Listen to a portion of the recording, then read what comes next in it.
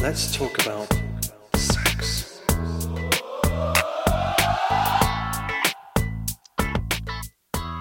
Well, welcome back to another episode of Sexy Marriage Radio. I'm Dr. Corey Allen, where we are having conversations about married life and relationships and love and sex and problems and issues and households and everything that comes along with the whole thing that we call marriage. If you want to give some information to us and ask some questions or some feedback, feel free to drop us an email at feedback@sexymarriageradio.com. And also, if you like what you hear, we would love it if you would jump on iTunes and leave a 5-star review if you like it and a comment. That helps us climb the charts in the sexuality category, where we are swimming against the stream and trying to uphold the sacredness of married sex and how that is the best sex that's going on. And we want to continue to help improve that and make that as an absolute fabulous part of your relationship. So today we're going to pull back just a little bit and talk a little more global. We're not talking specific sex today, but it will still apply because the whole conversation and the whole relationship, that is a dynamic of a relationship. But our conversation today is going to focus more on how stuff gets in the way of marriage and how stuff can get in the way of the things that we want to keep important, and or as you could phrase it, first things first. And so my guest today is a friend of mine that we've never met in person, just like a lot of the friends of mine that I have in the virtual world that we live in today.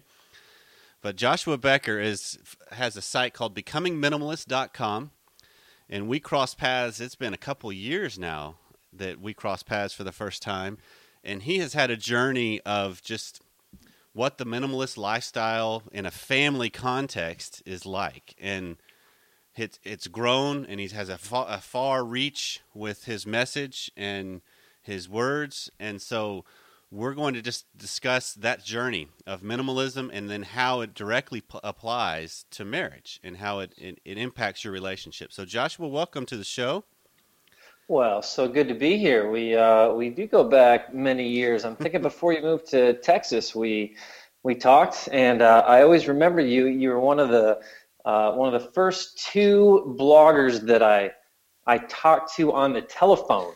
We go back and forth a little bit with email and Twitter and stuff and comments. But you and one other gal were the first ones were like, hey, let's talk on the phone. So I can remember where I was sitting when I was out on my porch when I talked to you. There you go. Thanks for having me. Absolutely. So just to kind of get the audience up to speed with your journey, because that's the one thing that's jumped out at me is there's lots of simplistic and simple lifestyle messages out there. But what I've noticed is a lot of them are more just an individual. You know, they're not necessarily in a family context, but you've brought to bear the idea of, well, no, this is still a family. That my family, my marriage is an important part of me. So minimalism plays out not just in my life, but in my household. So give a quick update of just kind of bring everybody up to speed of your journey and your experience real quick, and then let's dive into this idea of how it applies to a broader context. Sure, and I would add, not just the family aspect, although the family for me makes minimalism a little bit more difficult, but it also makes it more important. But additionally to the family aspect is just the community aspect of it, being involved in a community, and there's a lot of simple living people who decide to travel the world or go live secluded in a cave, and I'm like, no, neighborhoods are good. Let's foster that. My story began a little over 5 years ago. I went outside to clean my garage on a Saturday morning.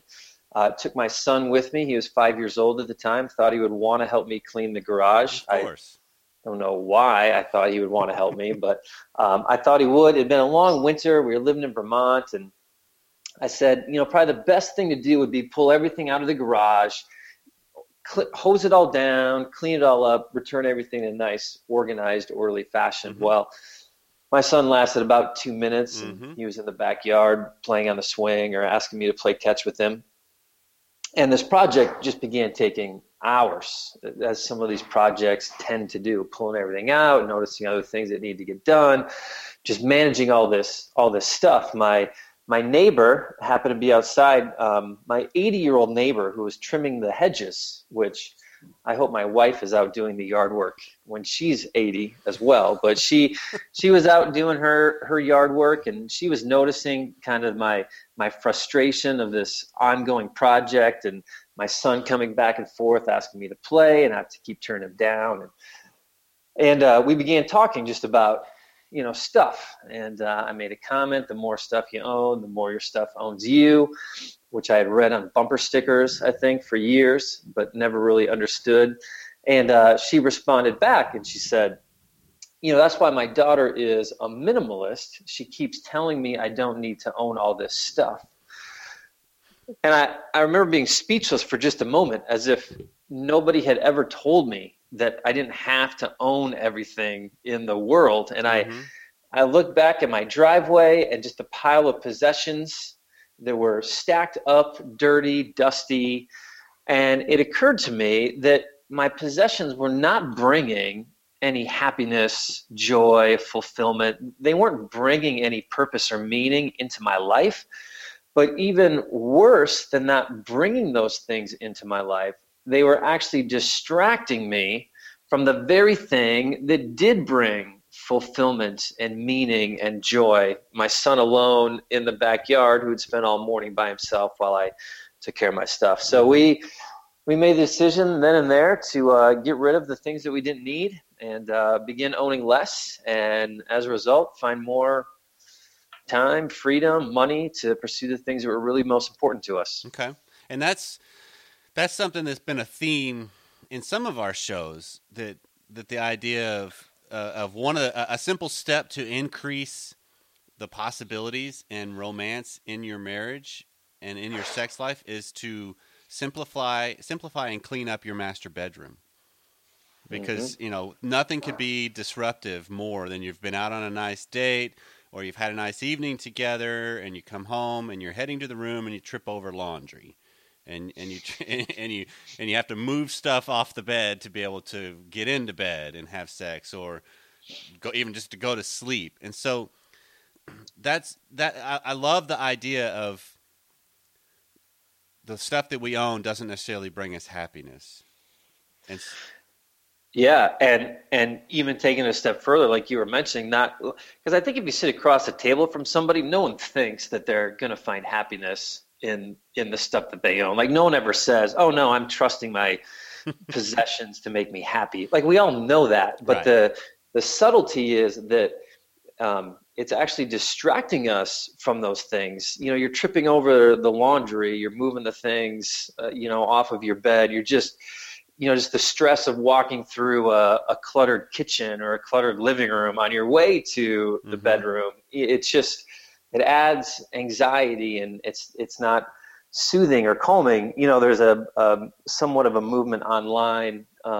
You could Google how do I make my bedroom look like a hotel room? And one of the things they'll say is, one of the best things about hotel rooms, and one of the romantic things about hotel rooms, is there isn't any clutter around. There aren't any distractions in your way. It's just, you got the bed and maybe a desk or a couch, and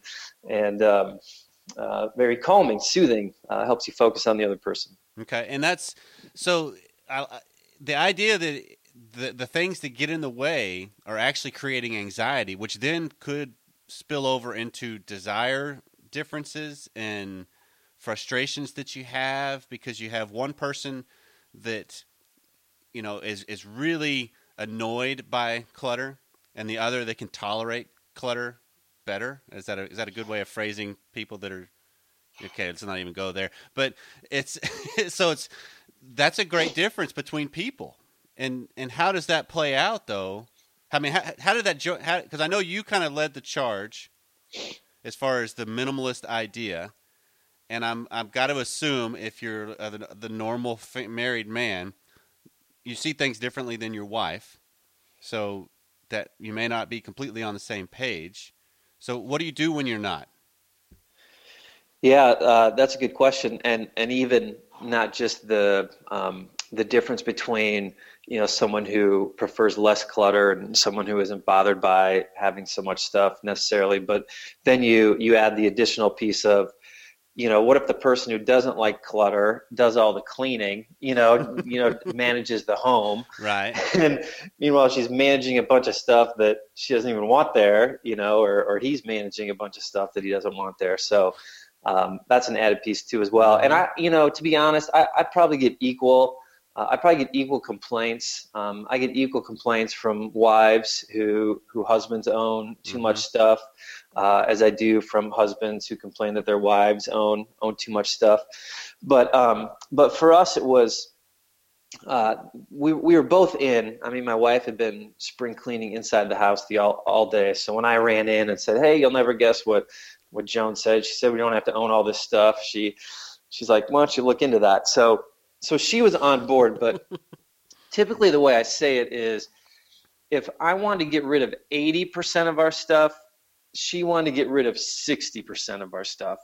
And so getting rid of the first 60% of things in our home that we didn't need and we didn't even like and we didn't want there, the first 60% was pretty easy, just going room by room and closet by closet, donating, recycling, trashing, whatever. The first 60% was good. And then we reached a point where I wanted to keep going, Mm-hmm. but she was content at where we were. Mm-hmm.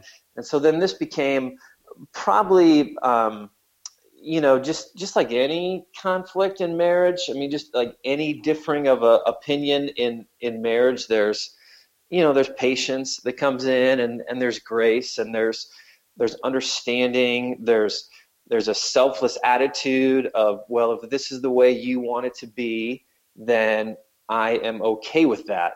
And so for me, I was, I wish you owned less stuff, but that's okay if your closet's a little fuller than mine.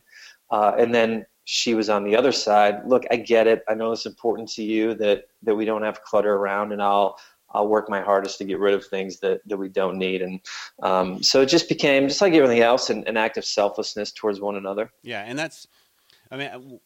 like 3 years ago, we put our house on the market because we were going to travel the country, actually. And so, in the whole staging of a home, you have to get rid of a bunch of things and kind of hide them. Or in our case, we just filled our garage with stuff. So that still kind of cracks me up. You're going to come look at a home, and then when you look in the garage, you're going to see all the stuff people are hiding. But anyway, so after we decided to stay, and we stayed in the same home, and so some of that stuff in the garage came back in, but a majority of it didn't, which meant our walls, we had a lot more pictures on our walls, and I loved the idea of not having much on the walls. So that's been the source of, my wife will, I want to put more stuff back. Yeah, no, we don't need to. It looks great, babe. I don't even know where those things are. Just kind of play it off and make it's kind of a joke at times, but there's a difference. And I think it's important to realize that in marriage, this is probably not an aha moment for anybody, but in marriage, we have lots of differences. And how we navigate those is what makes the difference on our willingness to confront things within ourselves and our own interests, and our willingness to see what our spouse wants and their own interests, and then you try to just make decisions accordingly. Yeah, I think every difference becomes an opportunity. So for us, the idea of living with less and living with fewer possessions caused us to, begin asking some pretty deep questions and some difficult questions about what is important to us. Mm-hmm. As you begin getting rid of things, you're stuck saying, okay, not stuck, but you open up the opportunity to finally start asking the question, okay, what is most important to us, and what do we need in order to accomplish that and in order to get there? And so, we started sorting out some values and purpose type questions, and so we were able to grow closer together in that way. But also every difference provides you with an opportunity to show your love to the other person. It's when things are going great, things are going great, but it's when things are difficult that you really have that opportunity to show your commitment and to show your selfless attitude towards your spouse, which is true love, and it's terribly sexy as well. That's true, and a willingness to be open about things. A willingness to say, hey, maybe this isn't as important as I thought it was. Because you think of how, look at your life 5 years prior, and how it's that. Oh no, we're supposed to live this way. That's kind of just it's an unspoken script, if you will, that we just buy in. And then when all of a sudden you see a different perspective or a new possibility, it changes everything. And in your case, it sets you on a big adventure, if you will, of a different way to do life. And I would say with Sexy Marriage Radio, one of the things we propose is the idea that your married life and the sex that happens within it can be a new adventure, a new way to look at it, that you can get so caught up on, well, this is what we're supposed to be doing, and this is what as opposed to, wait, what is most important to you? What is the values you really want in your marriage and in your life and in your family? And are you living accordingly? Because how often do we say one thing but do another as a parent, for sure? Hey, don't watch so much TV, but get out of here because I'm watching my show. Or whatever it is that we do, that the messages aren't clear and upfront. Yeah, I think all those, I like to use the phrasing intentional living, being mindful. Minimalism has caused us to do that, not just in the things that we own, but the things that we purchase, but just the things that we pursue. It began to affect our diets, began to affect the fitness, our relationships.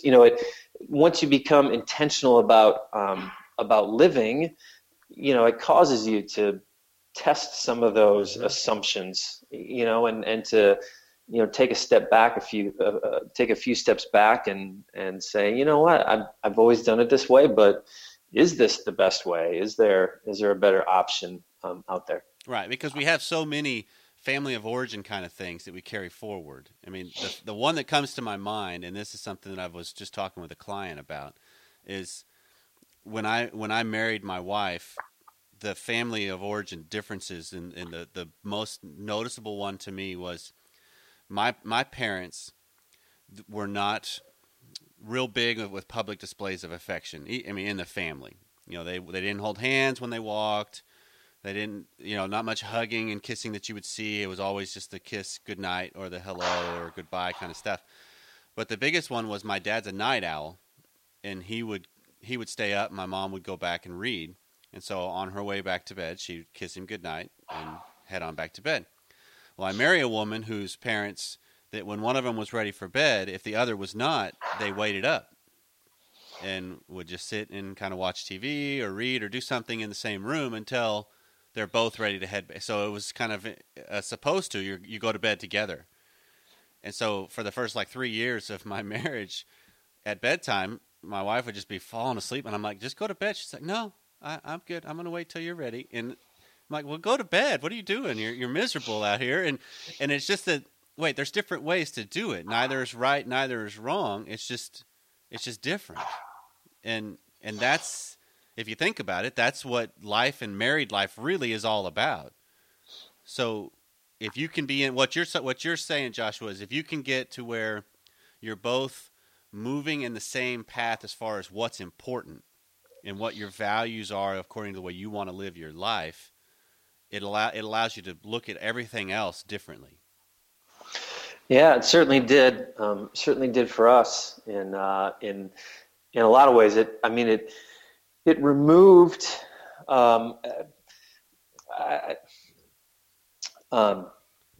Someone once told me, find someone when you're looking to get married. Find someone running after the same things. Run after what's most important in you, Actually, this is the way they phrase it: run towards what's most important for you, and then as you're running, look to the right and look to the left and see who's also running towards those things. Right. And that's a good person to marry, metaphorically speaking, which was actually quite helpful to Right. me. And it was just interesting for us how very subtly, the statistics will say we see 5,000 advertisements every day. And just subtly over time, these advertisements begin to affect us, and they begin to change what we're seeking and what we're chasing and what we're searching for. And oftentimes it looks like new cars or bigger houses, but even kind of underlying that is this, pursuing of money and wealth and the more, the higher paying positions and the more we find those things, we think they're gonna improve our lives. And so we had kind of bought into this without even realizing it, and taking the step back of removing those possessions, finding a better life by owning less, realigning what we were pursuing. We wanted to pursue being involved in people's lives, and we wanted to pursue making a positive difference in our family and in our community. And as we kind of shifted our gears towards chasing after the things that originally drew us to one another, I think that also was very helpful in bringing us together and not, putting us back on the same page that really was one of the things that attracted us to each other so many years ago. Right. Well, it's like the idea of we get distracted by things and we forget what really draws us to each other and what's the bigger picture, the bigger story that's going on. Yeah, that's good. So let's wrap this up with the idea of if somebody is in your shoes, or I've had the similar path of I haven't gone as extreme of the simplicity. I have gone from the Dave Bruno's 100 Thing Challenge. I tried that. We're just living with 100 things, and that was an interesting journey of lots of things that were packed up and put in the garage, and they're still there. I've not ever touched them, but I still own them, which that's kind of an odd thing to think about, actually. But it's one of those, if somebody is like, okay, I feel like my life is just one thing after another, and I'm just distracted, and I want more time to do X. What would be a good first step or a good awareness to soak in and spend time doing? Or where should we point them? Sure, I'll point them towards three things. I'll point them towards two changes in thought, and then one action step to get started, because I really think that this is a journey that starts in the mind, testing some of the assumptions that we bought into. So I think number one, a person who looks around and realizes, we do have too much stuff. The clutter is getting in the way of my marriage and my family, just what's important to me. Number one, just to embrace the idea of living with less. Just sit down for just one moment and ask yourself the question: how would my life look better if I owned less stuff? Because we never get asked that question, but when we do, things start popping up right away. Oh man, less cleaning, less organizing, I'd have more money, I'd have less stress, I'd be a better example for my kids. Like things just start, very practical benefits start piling up. So number one, embrace the idea of living with less. And then number two is just realize that your simple life, that your minimalist life or your more minimal life is going to look different from anyone else. Because I think so many people get caught up on these misconceptions that, oh man, that means I can't have anything on my walls. That means I got to move, into a studio apartment in the city, and I have to ride a bike. And I'm like, no, it's going to look different for you than it looked for someone else. And it's going to be a matter of what's important to you, what do you want to accomplish, and then what do you need to get you there, and then remove the distractions. So embrace the idea. Remember, it's going to look different for you, and find freedom and motivation in that. And then number three, an action step is just start very easy. Start very simple. Take a box and just walk through your living room or walk through your bedroom might be a good place to start for this conversation. And just start grabbing the things that you don't need, don't need to be there. You could probably go in your closet and find 20% of your wardrobe that I got no intention of wearing this ever again. I got these decorations on the wall that were on sale at Target, and they match the color of my bedspread, but they don't mean anything to me. Right. Just remove some of those things, and as you do, I think you'll just find a calming effect that takes place. Mm-hmm. And I think then that motivates you to the next room and to the next closet or to the next round of going through your things. But man, I always tell people to start easy. Most people race to the hardest thing. Yeah. Oh, how would I ever get rid of my books? How would I ever get rid of my grandma's, china? I'm like, don't go there yet. Just get rid of the stuff you don't need and get to the china when you get there. Yeah. And that also then brings up some interesting conversations with your spouse of, hey, look, I'm doing this in, my side of the bed. I'm going to take care of my nightstand or my dresser or my side of the closet. And typically I think what happens is that spills over into the other person. They're like, well, hey, I kind of like the way that feels or looks, or I'm intrigued. And then there's more conversations, and then there's more energy, and then all of a sudden you're back on the same page. Yeah, absolutely. I think so as well. It's so much easier to see someone else's clutter than it is to see our own. And so spouses who are worried about their spouse's clutter, I just say, what? Start with your own. If you get rid of your own stuff, you can probably get rid of 50% of the things in the house anyway. So start with your stuff and just let that example spill over. Find some common ground on some of those things. And man, I never regret the decision we made 5 years ago.